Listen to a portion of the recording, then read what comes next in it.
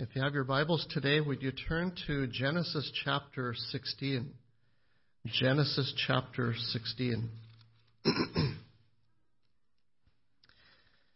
The story is told of an elderly grandfather who was very, very wealthy, and he was in fairly good health for his age, except that his hearing was failing him.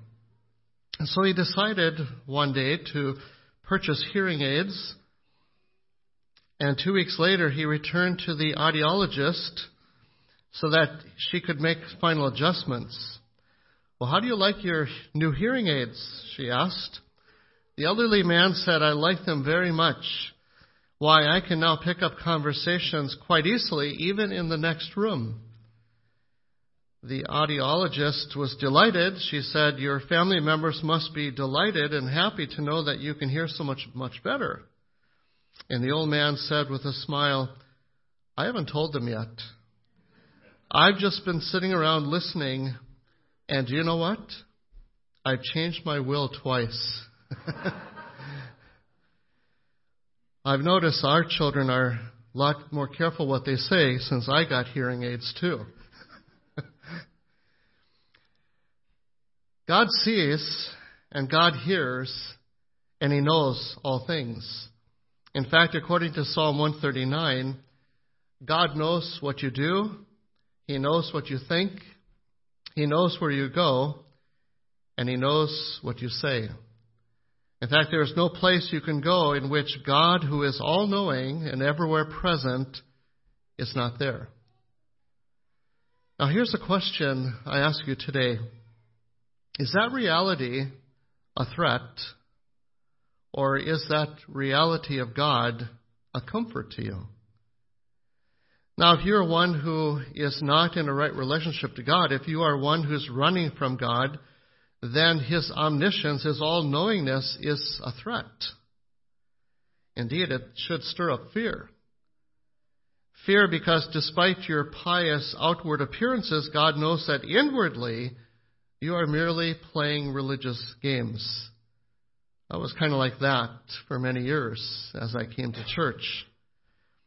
And I was fearful, not so much maybe of God, but I was fearful of hell. Maybe fear because God knows the twisted motives and the hidden agendas behind all you do. Or fear because God knows every secret sin and every evil desire.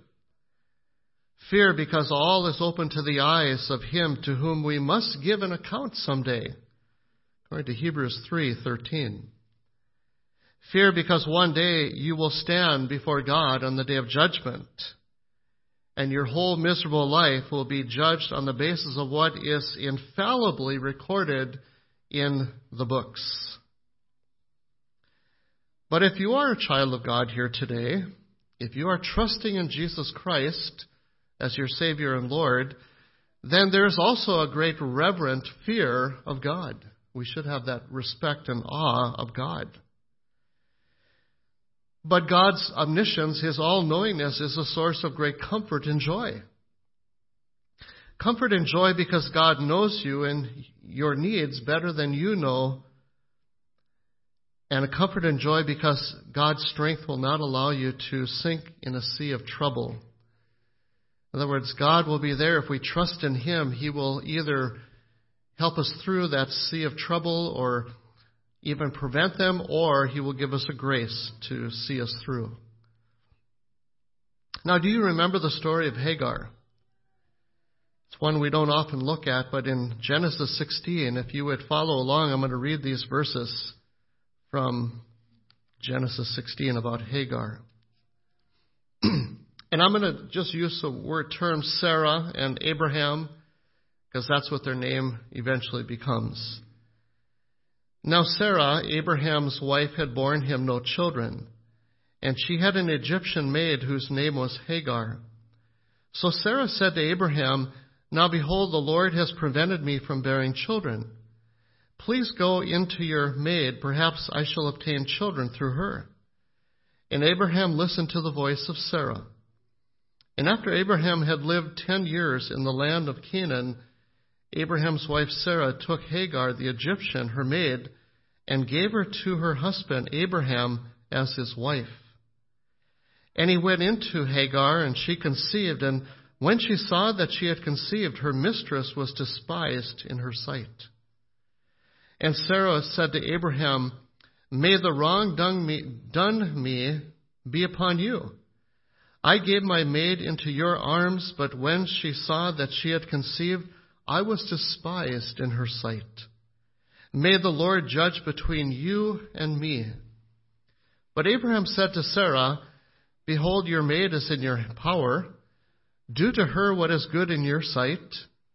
So Sarah treated her harshly, and she fled from her presence. Now the angel of the Lord found her by a spring of water in the wilderness by the spring on the way to Shur. And he said, "Hagar, Sarah's maid, where have you come from and where are you going?" And she said, "I am fleeing from the presence of my mistress Sarah."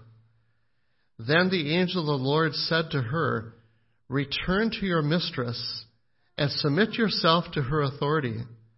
Moreover, the angel of the Lord said to her, "I will greatly multiply your descendants so that they shall be too many to count." The angel of the Lord said to her further, "Behold, you are with child, and you shall bear a son, and you shall call his name Ishmael, because the Lord has given heed to your affliction. And he will be a wild donkey of a man. His hand will be against everyone, and everyone's hand will be against him. And he will live to the east of all his brothers." Then she called the name of the Lord who spoke to her, "Thou art a God who sees me." For she said, "Have I even remained alive here after seeing him?" Therefore the well was called Bir Lahairoi. Behold, it is between Kadesh and Bered. So Hagar bore Abraham a son, and Abraham called the name of his son, whom Hagar bore, Ishmael. And Abraham was 86 years old when Hagar bore Ishmael to him. These are thy words, Heavenly Father, sanctify us in thy truth. Thy word is everlasting truth. Speak to our hearts today, we pray in Jesus' name. Amen. Well, here is an account of a young woman who is pregnant and on the run from some very difficult and painful circumstances. You see, God had promised to Abraham back in chapter 15 that he would have an heir, that he would have a son. But it was to be a season of waiting. And I don't know about you, but we don't wait well, do we? Sometimes we are to call or we need to wait upon God, but we don't wait very well. And as you may recall, again, Abraham and Sarah was unable to have children. At least Sarah was beyond childbearing years. And so Sarah gave Hagar, the Egyptian maid of Sarah, she gave Hagar to Abraham as a second wife. It's interesting that God never refers to Hagar as Abraham's wife. He always refers to Hagar as Sarah's mistress or servant, slave.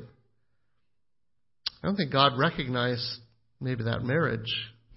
Remember, God had said to only have one wife. But it's interesting in this account, as Sarah gives Hagar to her husband, and if Hagar were to become pregnant and bear a child, then according to custom, Sarah could claim and adopt the child as her own. And this decision, by the way, of Sarah, not waiting upon God, but this decision not only brought conflict into their home, but it brought conflict into the world. Today we talk about the Arab-Israeli conflict. This is where it began, right here. Not waiting upon God, but running ahead. Sometimes we do that, don't we? We don't wait upon God. We just think we know what's best. We run ahead of God, and it leads to disaster. Well, Hagar became pregnant and began to look with contempt on Sarah, verses 4 and 5. After all, she was able to bear a child, whereas Sarah could not. And Sarah, notice, responded with how? With anger and bitterness. In essence, she said to herself, I am a woman of wealth and a woman of standing, whereas Hagar is only an Egyptian slave girl. Who does she think she is? And conditions quickly deteriorated. Sarah blamed Abraham. By the way, I want to note here, when verse 2 it says, Sarah said to Abraham, now behold, the Lord has prevented me from bearing children. I want to say there's a hint of blaming God. God has prevented me from having children. And now she turns and blames Abraham for the whole mess. Even though the entire scheme had been her idea to begin with. Kind of goes back to the blame game, going back to the Garden of Eden. Eve blaming Adam, and Adam blaming Eve, and ultimately blaming God. And Abraham, in response to his wife's anger, basically said to Sarah, Hagar is your servant. Do whatever you think best. Now, I think he was wimping out. He was to be the spiritual leader of the home. And yet he basically wimps out and says, do whatever you want. Do what you think is best. And then the Bible says in verse 6 that Sarah dealt harshly with Hagar. It's interesting, the word harshly here is the same word that is used to describe how the Egyptian taskmasters treated the people of Israel. They were treated so harshly that they cried out to God for deliverance. And that's the same word that's used here, how Sarah treated Hagar. So what is Hagar to do? Well, the only viable solution she could see was to run from her intolerable circumstance and return to her home of Egypt. And run she did, finally arriving at the spring of water near the Egyptian border. And while she rested there at that place, feeling very much alone and overwhelmed, the angel of the Lord found her. It says in verse 7. If you have your Bibles open, the angel of the Lord found her. That's good news. See, God sees, and He is near, and He searches for us. The angel of the Lord found her. You see, in times of distress and fear and great need, you and I, like Hagar, discover that God is never far from any one of us. I'm sure there's many of you here today who have had times of distress, times of fear, times of great need. And I hope you discover that God is never far from you. And more than that, we discover, or perhaps rediscover, that God knows all about our past. He knows about our present journey, our present circumstance, and He knows what lies ahead of us, just like He did for Hagar. And based upon His perfect, all-encompassing, eternal knowledge, God acts, and God acts for His glory and for our good. I want you to remember that when God acts, He does it for His glory, but for our good, because He loves us. In Hagar's case, the angel of the Lord, and I believe this angel of the Lord is very clear in our text here today, that this is the second person of the Trinity. This is the pre-incarnate Jesus Christ that appears, that comes to Hagar in her great need. Because later she refers to this angel as gives this angel the name of God, the God who sees me. The angel says, this angel gives some amazing promises. Not only will you give birth to a son, but I will multiply your son's descendants to such an extent that no one will be able to count them. Oh, in remembrance of this event, He said, you are to name him Ishmael. And what does Ishmael mean? God hears. God hears. in verses 10 and 11. And what was Hagar's instructive response? She rejoiced. She was filled with joy. But the Genesis account makes it clear that she did not rejoice primarily in the great prophecies regarding her son, although she undoubtedly was both amazed and very thankful. But instead, Hagar rejoiced in the presence of a gracious, omniscient God who cared for her. Indeed, at the end of the passage, she celebrates God's omniscience by giving this name to the Lord who had spoken to her, in verse 13, the God who sees me. The God who sees me, for she said, have I even remained alive after seeing him? The God who sees me. Can you believe it? She shouts with joy. I've actually seen him who looks after me. And that, by the way, is the name she gave to the well where this encounter took place. A child of God, you who know the Lord today, rejoice in God's omniscience. Think about it.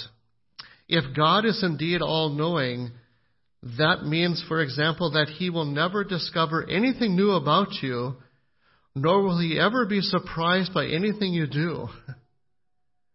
God's omniscience means that he knows the absolute worst about you, but he loves you eternally and fully through Jesus Christ. And he has saved you by his grace. You belong to him if you're trusting in Jesus. Furthermore, God's omniscience means that as a Christian, I can live and you can live your life in gospel freedom. No character flaw can suddenly come to light that God doesn't already know about. No long-forgotten skeleton stored away for years in some back closet of your life can suddenly tumble out and startle God. I didn't know that about him or her. No, that's not true. No, not even Satan himself can make any accusation against you that will cause God to have second thoughts about you. He loves you. He is a forgiving God as we live in daily repentance. His love is everlasting. And God perfectly knows what you and I are really like. In fact, he knows our frame. He knows and he remembers that we are but dust. Why, God knows you as well as that, so well that even the hairs of your head are all numbered. So take heart. His grace is always sufficient. His supply is always abundant. His timing is always perfect. And his faithfulness and mercies for you are new every morning. The last verse of our hymn today before our communion goes like this. Frail children of dust and feeble as frail, in thee do we trust, nor find thee to fail. Thy mercies, how tender, how firm to the end, our Maker, Defender, Redeemer, and Friend. Let's pray. Gracious Heavenly Father, we are so thankful, Lord, that you are a God who knows everything about us. You see us, just like you saw Hagar in her distress, her fear, her loneliness. You see us. And you are able to come to us, Lord. You're able to come and help us. Lord Jesus, today, each one here is either a child of yours or a child of Satan. And if we're not a child of God, then there ought to be fear. A fear of who you are. A fear of falling into the hands of a living God. But today, Lord, you invite us to come to you, to surrender all to you and to allow you to become our Savior and Lord and to cleanse us and free us from our sin and guilt. As a child of God, we should have great joy and comfort to know that you are all-knowing and everywhere present. You see us, Lord, and your grace is sufficient for all of our needs. And so, Lord, with thankful hearts, we thank you that you are a God who loves us with an everlasting love. And we pray, Lord, that you would prepare our hearts to us. We receive the Lord's Supper today. May we come with humble hearts, recognizing, Lord, that we are sinful apart from you, but, Lord, in Jesus Christ, our sins have been forgiven. We just want to commit, Lord, this message and this day into your hands, for we pray this in Jesus' name. Amen.